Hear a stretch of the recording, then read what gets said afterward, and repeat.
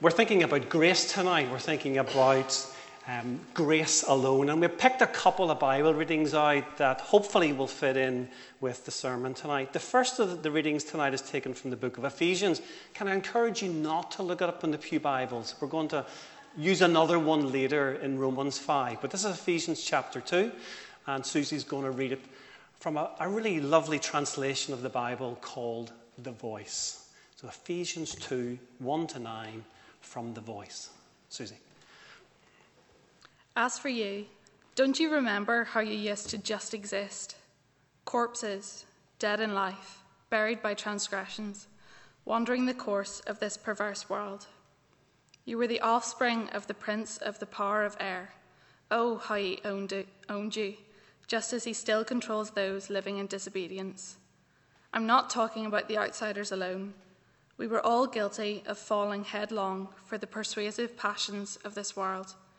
We all have had our fill of indulging the flesh and mind, obeying impulses to follow perverse thoughts motivated by dark powers.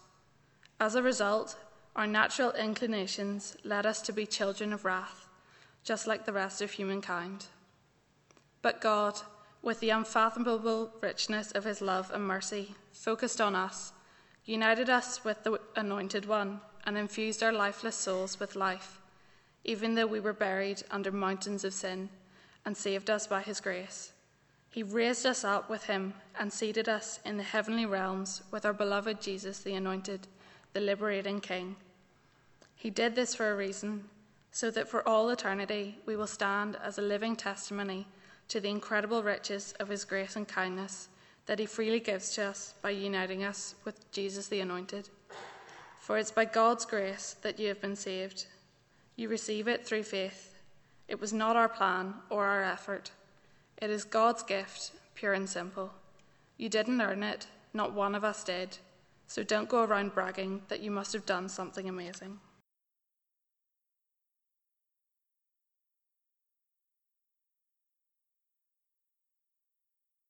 I don't know whether you've seen the programme on Tuesday night. The BBC showed a programme called Stacey Dooley Investigates. Did anyone see it?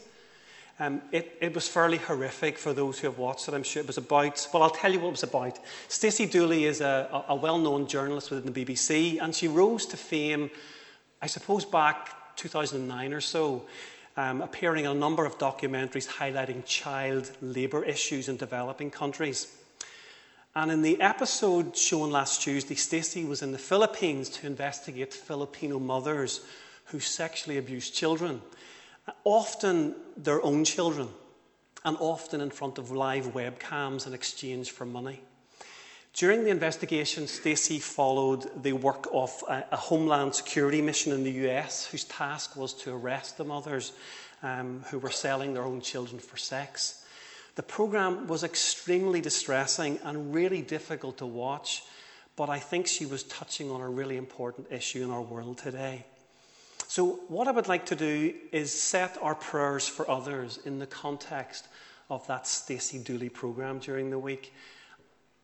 I don't know whether I would encourage you to watch it or not. It was really, I know, Trevor, you said you've seen it. It was harrowing. It's just hard to believe that mothers would treat their children this way. It's a fascinating programme, probably worth a watch if you're up to it. Our prayers are going to be based around that tonight, focusing on child trafficking and child abuse.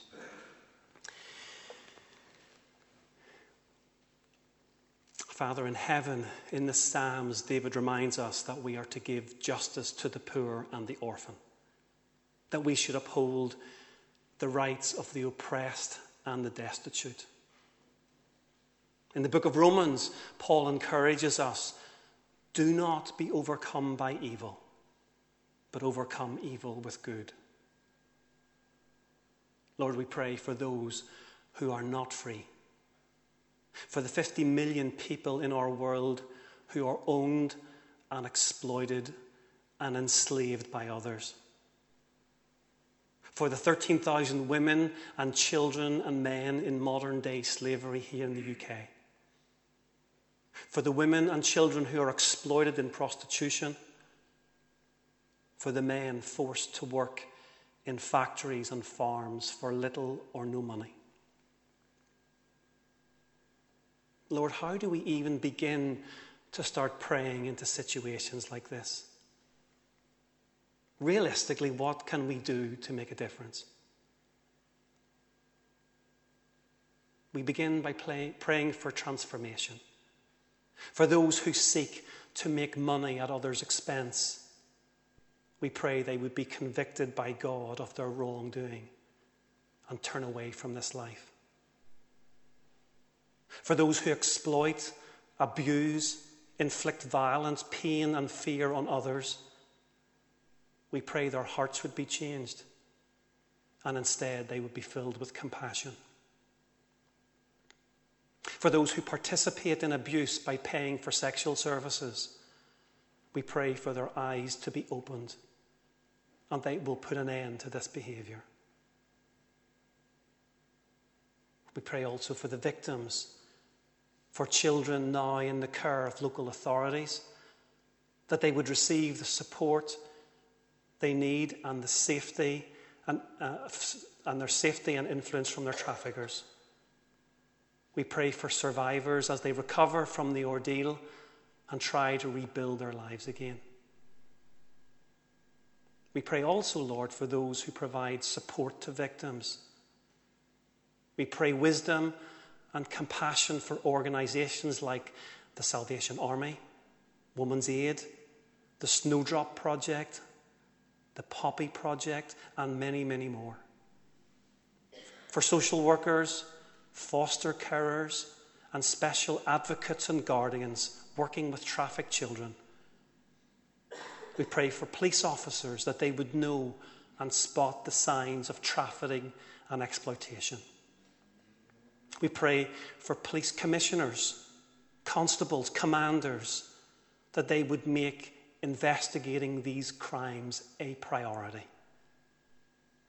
And for our politicians, that they will take a lead in addressing these issues with great conviction and determination. Finally, Lord, we need to take time to say thank you for new legislation, for new initiatives that are aimed at better supporting and protecting victims. We thank you that Jesus is good news to the poor and freedom to the captive and the oppressed. We thank you that no person and no situation is hidden from his sight or beyond the power of his grace. We thank you, Lord, that despite our timidity and our reservations, that your Spirit in the lives of your people can help overcome evil with good. Amen.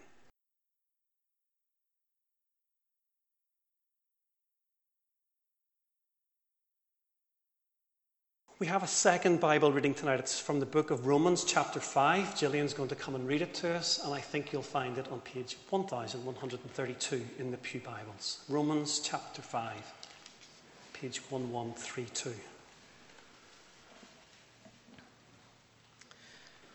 Therefore, since we have been justified through faith, we have peace with God through our Lord Jesus Christ, through whom we have gained access by faith into this grace in which we now stand. And we boast in the hope of the glory of the Lord. Not only so, but we also glory in our sufferings, because we know that suffering produces perseverance, perseverance, character, and character, hope. And hope does not put us to shame, because God's love has been poured out into our hearts through the Holy Spirit who has been given to us. You see, at just the right time, when we were still powerless, Christ died for the ungodly. Very rarely will anyone die for a righteous person, though for a good person someone might possibly dare to die. But God demonstrates his own love for us in this: while we were still sinners, Christ died for us. Since we have now been justified by his blood, how much more shall we be saved from God's wrath through him? For if while we were God's enemies, we were reconciled to him through the death of his Son, how much more, having been reconciled, shall we be saved through his life? Not only is this so, but we also boast in God through our Lord Jesus Christ, through whom we have now received reconciliation. Therefore, just as sin entered the world through one man, and death through sin, and in this way death came to all people, because all sinned. To be sure, sin was in the world before the law was given, but sin is not charged against anyone's account where there is no law. Nevertheless, death reigned from the time of Adam to the time of Moses, even over those who did not sin by breaking a command as Adam did, who is a pattern of the one to come. But the gift is not like the trespass. For if the many died by the trespass of the one man, how much more did God's grace and the gift that came by the grace of the one man, Jesus Christ, overflow to the many? Nor can the gift of God be compared with the result of one man's sin. The judgment followed one sin and brought condemnation, but the gift followed many trespasses and brought justification. For if by the trespass of the one man death reigned through that one man, how much more will those who receive God's abundant provision of grace and of the gift of righteousness reign in life through the one man, Jesus Christ? Consequently, just as one trespass resulted in condemnation for all people, so also one righteous act resulted in justification and life for all people. For just as through the disobedience of the one man the many were made sinners, so also through the obedience of the one man the many will be made righteous. The law was brought in so that the trespass might increase. But where sin increased, grace increased all the more, so that, just as sin reigned in death, so also grace might reign through righteousness to bring eternal life through Jesus Christ our Lord.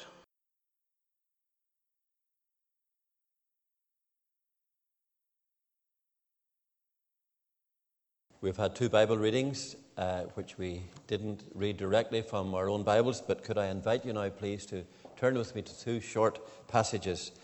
One again in the letter of Paul to the Romans, reading from chapter 3. Now, in my Bible, it's page 1131. I'm not sure if it's the same. I think it may be. Page 1131. A very short section there. Romans chapter 3 and the very end of verse 22. Where Paul is making the point that every one of us have exactly the same problem, and God has provided a solution for every single one of us. And so he says there is no difference, for all have sinned and fall short of the glory of God, but are justified freely by his grace through the redemption that came by Christ Jesus. Now we're going to leave that verse for a moment, and could I invite you to turn on to 2 Corinthians and chapter 9, and reading from verse 6. That's on my Bible, 1163. In the first passage we read just now, it was speaking about God's grace to us. Now this passage is speaking about how we should show grace to other people. And he's speaking particularly here about Christians who are quite well off, caring for those who are in poverty. And so this is what we read. Remember this, verse 6, whoever sows sparingly will also reap sparingly. Whoever sows generously will also reap generously. Each man or woman should give what he has decided in his heart to give, not reluctantly or under compulsion, for God loves a cheerful giver.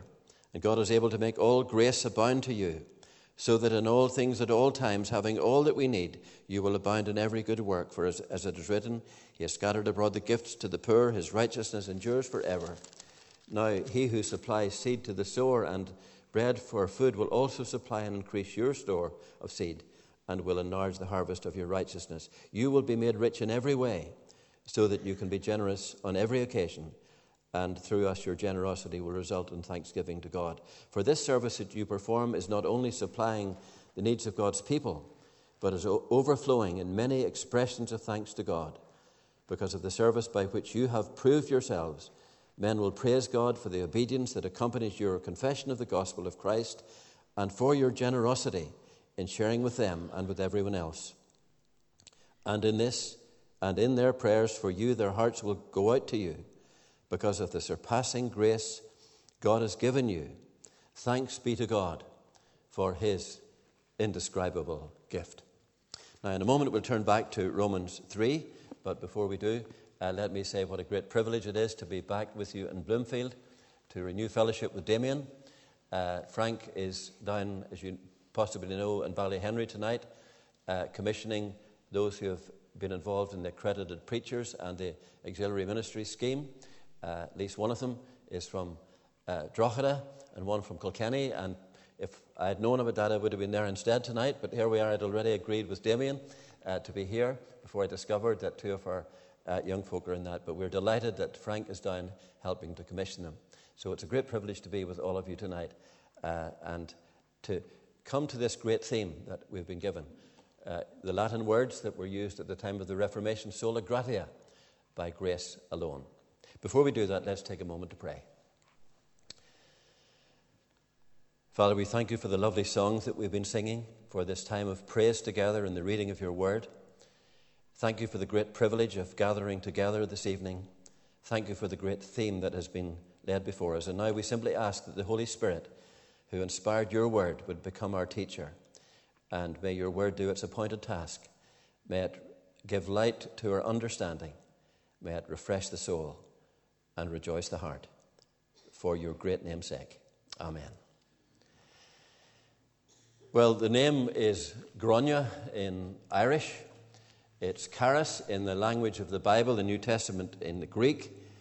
And in English we translate it grace. Three beautiful names, but all reflecting a beautiful attribute of God, because the Bible calls him the God of all grace. It's probably true to say that almost every religion in the world is about trying to earn favor with God.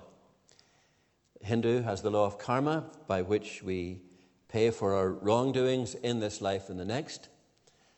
Islam has very little to say about forgiveness. We need to atone for our own sins.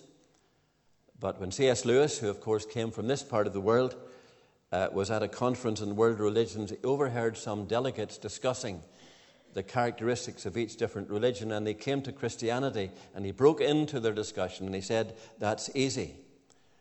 It's grace." According to C.S. Lewis, grace is the great key theme that makes the Christian message distinctive. But it was understanding what grace means that lay at the heart of that conflict and that ultimate spiritual revolution 500 years ago that we call the Reformation. Because sadly the medieval church, the church of the Middle Ages, had drifted far away from the Bible and had developed an understanding of grace that was very different from that of the teaching of Scripture. And for the next 2 or 3 minutes, I want to fill in a little bit of that history. If you're not interested in the story of the church, you can go to sleep for about 3 or 4 minutes, and then we're going to come back to God's Word. But let me just explain a little bit of how the church drifted away from an understanding of grace that is taught in the Bible.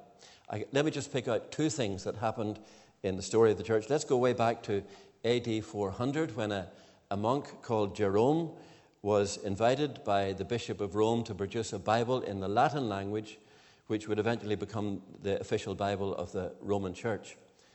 Now, sadly, most people didn't speak Latin, so effectively the Bible was taken away from the ordinary people. It was in a language they didn't understand, and it wasn't available to them.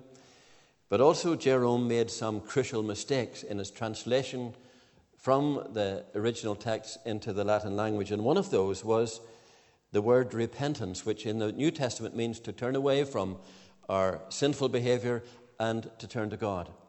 We're told, if we want to receive God's grace, we turn away from our sin and we turn to God. That's to repent, to turn round from self-will and turn round to God. That's what the Bible means. But he put in a Latin word, penitentia, which means to do penance. And that gave the idea that we need to do something to earn God's forgiveness. Perhaps fasting or going on a pilgrimage or giving money or something. So the concept began to develop that we earn God's forgiveness by doing something. And this Vulgate version, as it was called, the Latin Bible, helped to encourage that idea. Let's move quickly on to the 12th century. And by that stage, the church had developed an understanding of grace which was almost akin to a banking system or a commercial system. They taught that there was, under the authority of the church, what was called a treasury of merits. They taught that Christ had more than enough merit for himself, and so his surplus merit went into the treasury of merits. The saints, the Virgin Mary, and all of those, and so on, their surplus merit went in there so that ordinary sinful mortals like the rest of us could withdraw from the bank the treasury of merits. And one of the ways of doing that was to buy indulgence letters. But through buying those letters, it would help get you or your dead relatives out of purgatory or lessen the time there and so on. So effectively, the concept of sorrow for sin, which lay originally behind the idea of indulgences, was lost. It became a commercial system. And so when Martin Luther, who was an Augustinian priest in Wittenberg in Germany, when he was hearing confession from his parishioners, he was appalled to discover that hardly anybody was turning up. Because a man called Tetzel had come from Rome, and he effectively was a salesman of these indulgence letters. He had a little jingle: as soon as a coin in the coffer rings, a soul from purgatory springs. And he effectively was simply selling forgiveness. And why would you bother going to confession if you could just buy it and get on with your life? And so Luther was appalled at this abuse of the idea of indulgences. He made a protest to his local archbishop. He was ignored. He was eventually ignored by the Pope in Rome as well. It was seen as just a monkish quarrel, as he described it. And so he nailed his, what we call 95 Theses, to the door of the church in Wittenberg, protesting against abuses in the church. And these were some of the words that he wrote. He said the glory of incidentally, the money was going from Germany into Italy to rebuild St. Peter's Church in Rome. And so Luther wrote these words: the glory of the church is not St. Peter's in Rome, but the gospel. If the Pope has power to deliver souls from purgatory, why does he not just do so without taking money from the poor? He cannot remit sins. Only God can. And so Luther confronted the church at the time, and events were to lead on to what we then call the Reformation. But it was primarily through his study of Scripture that his understanding of the word grace was transformed. And reading those words we've read a moment ago from Romans 3, the righteousness from God that comes through faith in Jesus, for all have sinned and fall short of the glory of God, and are justified freely by his grace. Luther again wrote these words. He said, night and day I had pondered until I grasped the truth that the righteousness of God is that righteousness whereby through sheer grace and mercy God justifies us by faith. I felt myself to be reborn. The whole of Scripture took on a whole new meaning. And whereas before the righteousness of God was a term that filled me with hatred, now it became inexpressibly sweet and the gateway to heaven. And so he summed up his understanding, his new understanding of grace, in this simple term: sola gratia, that God treats us by grace alone. We're forgiven not because of anything we do. We cannot earn it. We cannot work for it. God treats us by grace alone. But we now turn to the Bible, and let's ask this question: what does the word grace actually mean? The church had lost its understanding of grace. Well, effectively it means the extreme generosity of God. And it's used in slightly different ways in the Bible. Sometimes it's referring to the lavishness of God's kindness and generosity. For example, John 1 says, from the fullness of his grace we have received blessing upon blessing, grace upon grace. God is not stingy, he's not mean, he pours out his blessings with extreme generosity. Sometimes it refers to the costliness of God's dealings with us. The grace of our Lord Jesus Christ, though he was rich, for our sakes became poor, so that we through his poverty might be made rich. And sometimes it stresses the undeserved nature of God's grace. Paul writes, the grace of God was poured out even on me abundantly, the chief of sinners. Paul can't stop talking about grace. We read from Romans already tonight twice, but there we find that we're justified by grace. We stand in grace. We live under the reign of grace. We receive different gifts by his grace. He begins the letter by saying, "Grace to you from God our Father," and he ends it by saying, "The grace of our Lord Jesus Christ be with you all." So grace lies at the very heart of the Christian message. But if all of that sounds a little bit theoretical, sometimes people say one picture is worth 1,000 words. So let me give you 3 pictures, which I hope will be easier for us to hold on to, which are visible demonstrations of the meaning of grace. The first one is God's common grace to all mankind and humankind in the world of creation. There is nothing at all miserly or stingy about God's creation. It's marked by an abundance almost to the point of extravagance and wastefulness. You've only got to look, for example, at the world of colour that God has made, the lavish colours of reds and orange and yellows and greens and pinks and mauves and violets and heliotropes and every shade in between. It's a wonderfully colourful world we live in, and it's carpeted with all kinds of plants, from mosses and lichens and fungi and algae and trees and grasses and flowering plants, from a simple little violet right through to exotic orchids.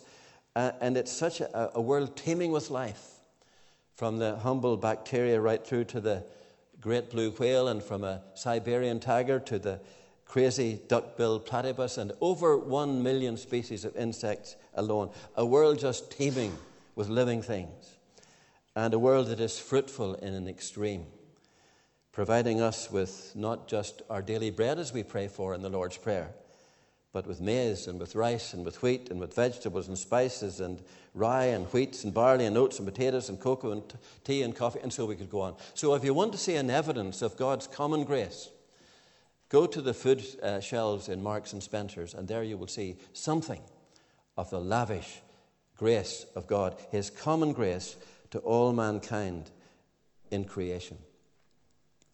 So there's the first illustration of God's grace, his extreme generosity in the world of nature. But we come, secondly, to God's saving grace to his people in salvation. The life and ministry of Jesus are marked from start to finish by grace.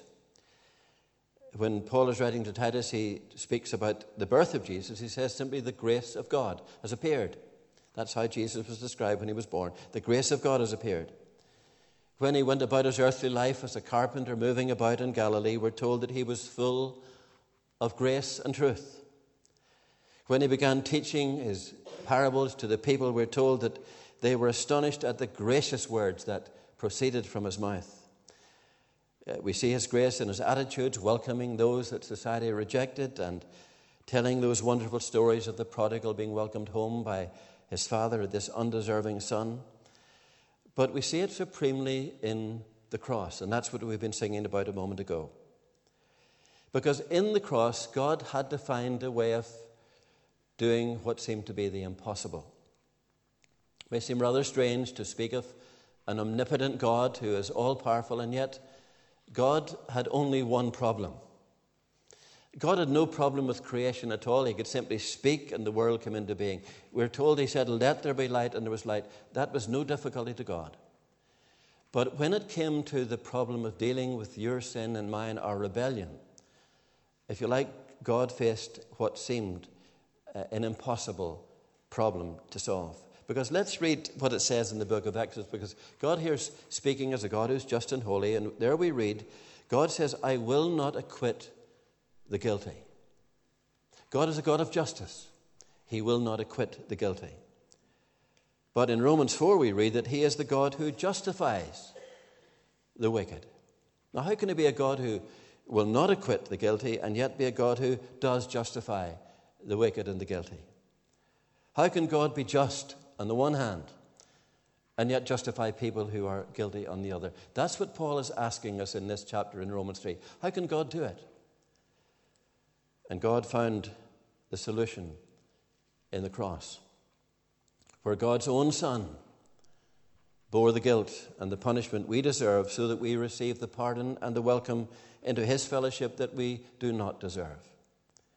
There's this amazing exchange that goes on in the cross where God made the impossible possible.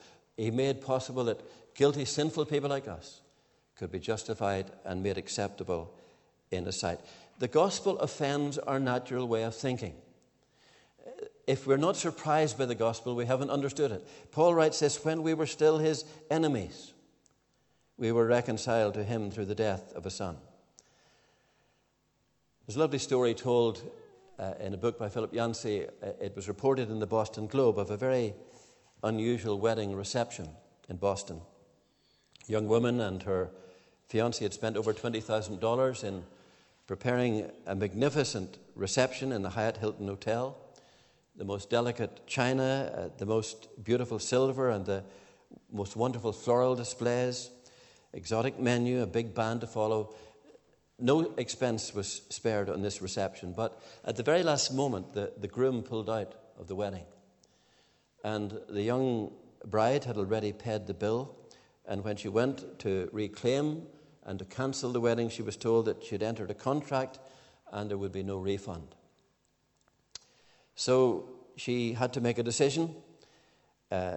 She had lived herself for a part of her life in a homeless shelter in the city. She had been homeless for quite a time, but someone had helped her. She had escaped the poverty trap and now had a good job. So she decided the party will go ahead. So on the day that was planned for the wedding, the Hyatt Hilton Hotel hosted a wedding party such as had never been seen there before. Invitations had gone out to the homeless shelters, the bums and the vagrants and drug addicts who were used to picking up pizza crusts from bins, were dining on the finest food served by waiters in tuxedos, eating chocolate wedding cake, sipping champagne, dancing to a big band. It was an incredible party, and one can only imagine a tramp at that party and someone saying to him, "What on earth are you doing here?" And pulling out of his pocket a crumpled invitation and said, "Well, I was invited." It seems too good to be true. If we don't think the gospel's too good to be true, we haven't understood it. I remember a vivid illustration of this in my own experience, if you'll excuse me telling it. When I left the work I was doing prior to entering Christian ministry, I went into the college in Belfast. I hadn't too much money at the time. I was still trying to keep a car on the road and keep a mortgage paid on a house, and here I was as a student. But I'd begun to go out with a girl, Sandra here, who's sitting beside me, and it was in our early days, and I was trying to impress my new date. And I think it was her birthday, so I decided for her birthday to go along to the Scandia restaurant that many of you will remember in the centre of Belfast. But I was a little short in cash, and when we got in there, I looked at the menu and I added up the prices of the main course and the desserts and the coffee, and I began to get a little anxious. What about VAT? What about service charge? And I thought it would be extremely embarrassing on a date to go up to pay for a bill and not have enough money. So I pretended that I really didn't want a dessert. I'd just go in for a main course. And so we settled for a main course and a coffee. And all the way through that main course, I couldn't help but looking at the Mississippi mud pie and the baked Alaska and the pavlovas. And if you remember how the Scandia described those things, you could almost taste them with the description. Anyway, we got through the meal. I had enough money, I think, to pay for it. It went up anyway to pay for the meal. And the chap at the counter, when I asked for the bill, he said, "Where were you sitting?" And I pointed to the chair. He said, "Your meal has been paid for."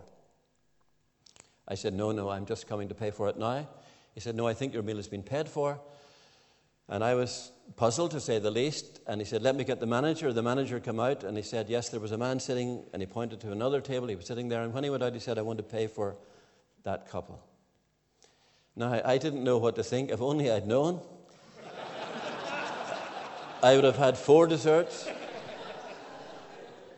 But I remember walking out onto the street thinking, this can't be true. It was all paid for. If only I'd known, I truly would have enjoyed that meal much more. But it's an amazing thing to realize that something is paid for completely, and all I had to do was to enjoy it, to enter in, and to be grateful. And it so happened some years later, I didn't find out for some years later who had paid for that meal. It was a friend of a friend who simply took pity on a student back at college and thought maybe he would help out with his generosity. But there's something amazing about the gospel, to discover that literally there's nothing we need to do. It's all been done. There's nothing we need to pay or can pay because it all has been paid. We don't have to hope for it or work for it or anxiously hope that we've reached a certain standard. It's a gift of God's grace, His kindness to you. And that means, and here's the lovely thing, that all of us are welcome. Doesn't matter who you are, what background you've come from, what you've done, whether you think you're a good person or a bad person, religious or irreligious, from one denomination of the church or another, it makes no difference whatsoever. The gospel is God's welcome to all. All may come. All come on exactly the same basis. It is by grace, by God's extreme kindness and generosity, that we are saved through faith. And perhaps you're here tonight and you're still trying to understand the gospel. Well, understand it in this one word. It's God's extreme generosity to you and to all of us here. You're welcome. He wants you to come into His family, to receive His forgiveness, to receive His pardon, to receive full status as His child, as a son and His daughter, and as an heir of heaven itself. Graham Kendrick wrote a lovely hymn, "The price is paid. Come, let us enter in to all that Jesus died to make our own." So those are two illustrations of God's extreme generosity, His common grace to all people in creation, His saving grace to His people in salvation. But there's a third place that we hope that we will see the grace of God. And that's in the lives of those who have come to Christian faith. In the lives of those who have received God's grace, then that grace should be shown and demonstrated. Let me just give you 3 examples of how that might be the case. We could use many others, but I've simply picked on 3. First of all, how do we respond to the gospel? Here's how Paul puts it. In the light of God's mercies, he says, present your whole selves as a living sacrifice, holy and acceptable unto Him. In other words, half-hearted Christianity is a contradiction in terms. If we are lukewarm about the Christian faith, we haven't understood the gospel. You know that lovely incident in the Gospels where Jesus meets an immoral woman, she's called in the Bible a prostitute. She comes in, she breaks into a meal that he's having with a rather religious individual called Simon. She takes out a bottle of very expensive perfume, a year's wages, we're told. She breaks it and she pours it over his feet in an act of extravagant gratitude for all that he's done for her, her gratitude for his forgiveness. She cannot give enough in response to his kindness to her. Meanwhile, Simon stands uptight and aloof, this Bible-believing, Sabbath-keeping Pharisee, muttering his disapproval. And what does Jesus say? She who has been forgiven much has loved much. And so, if we've understood the gospel, we will never be asking, how little can I get away with and still call myself a Christian? But we will want to echo the words of Isaac Watts, were the whole realm of nature mine, that were an offering far too small. Love so amazing, so divine, demands my soul, my life, my all. We will want to give our lives back to God in gratitude with all our hearts, with all our energies, and with all our enthusiasm. But there's a second place that God's grace will be seen in our lives, and that is in our giving, financial giving to the work of God's kingdom. Notice the words we read a few moments ago. Paul says that the grace of our Lord Jesus Christ, who was rich, for our sakes became poor, that we through his poverty might be made rich. And then he goes on to say this. He says, don't give a penny to the work of God's kingdom that you don't give gladly and joyfully and sacrificially, for God loves a cheerful giver. Actually, he doesn't want our money at all. He wants our hearts. And our giving of money is simply an expression of how we feel about him. And notice he goes on to say this, if we sow sparingly, then we will reap sparingly. If we give sacrificially, he says it's a win-win-win situation, because the needy are helped, God is glorified, and we are blessed. if we are miserly and stingy, all three parties miss out. So the grace of God is seen in our response to the gospel, and it's seen in our giving to the work of the kingdom. But finally, it's seen in our relationship with other people. Again, remember the story Jesus told of a man who owed a large amount of money to a neighbour, and he couldn't pay it, but he pleaded for mercy, and the man showed him compassion and cancelled his debt. He then went along to a man who owed him a relatively small amount. That man could not pay the money. He had him thrown in prison. And of course, the point Jesus is making is a very simple one. If God has cancelled us our great debts, how much more should we forgive others who we consider have debts towards us?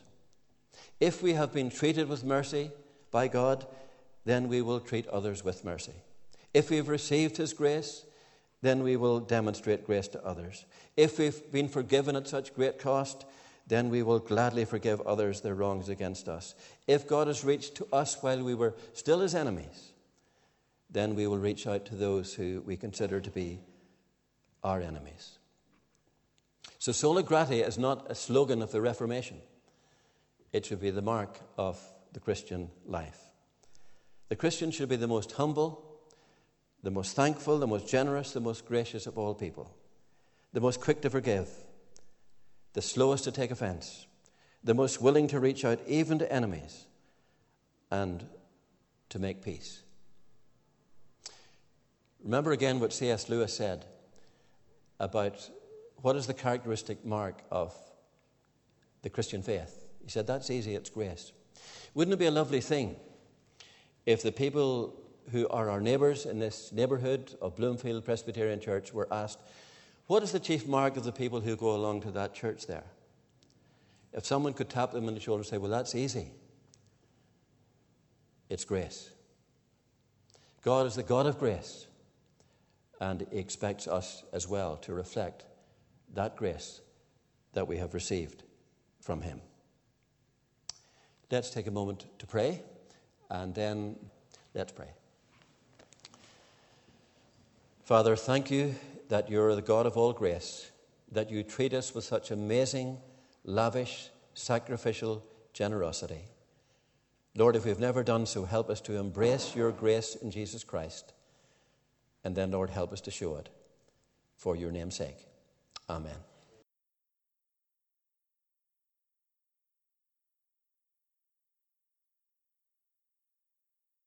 Damien has asked me to say the grace, and I don't know if it's your tradition or not to say it together, but could I invite you to join with me as we pray for each other in the words of the grace. May the grace of our Lord Jesus Christ and the love of God and the fellowship of the Holy Spirit be with us all evermore. Amen.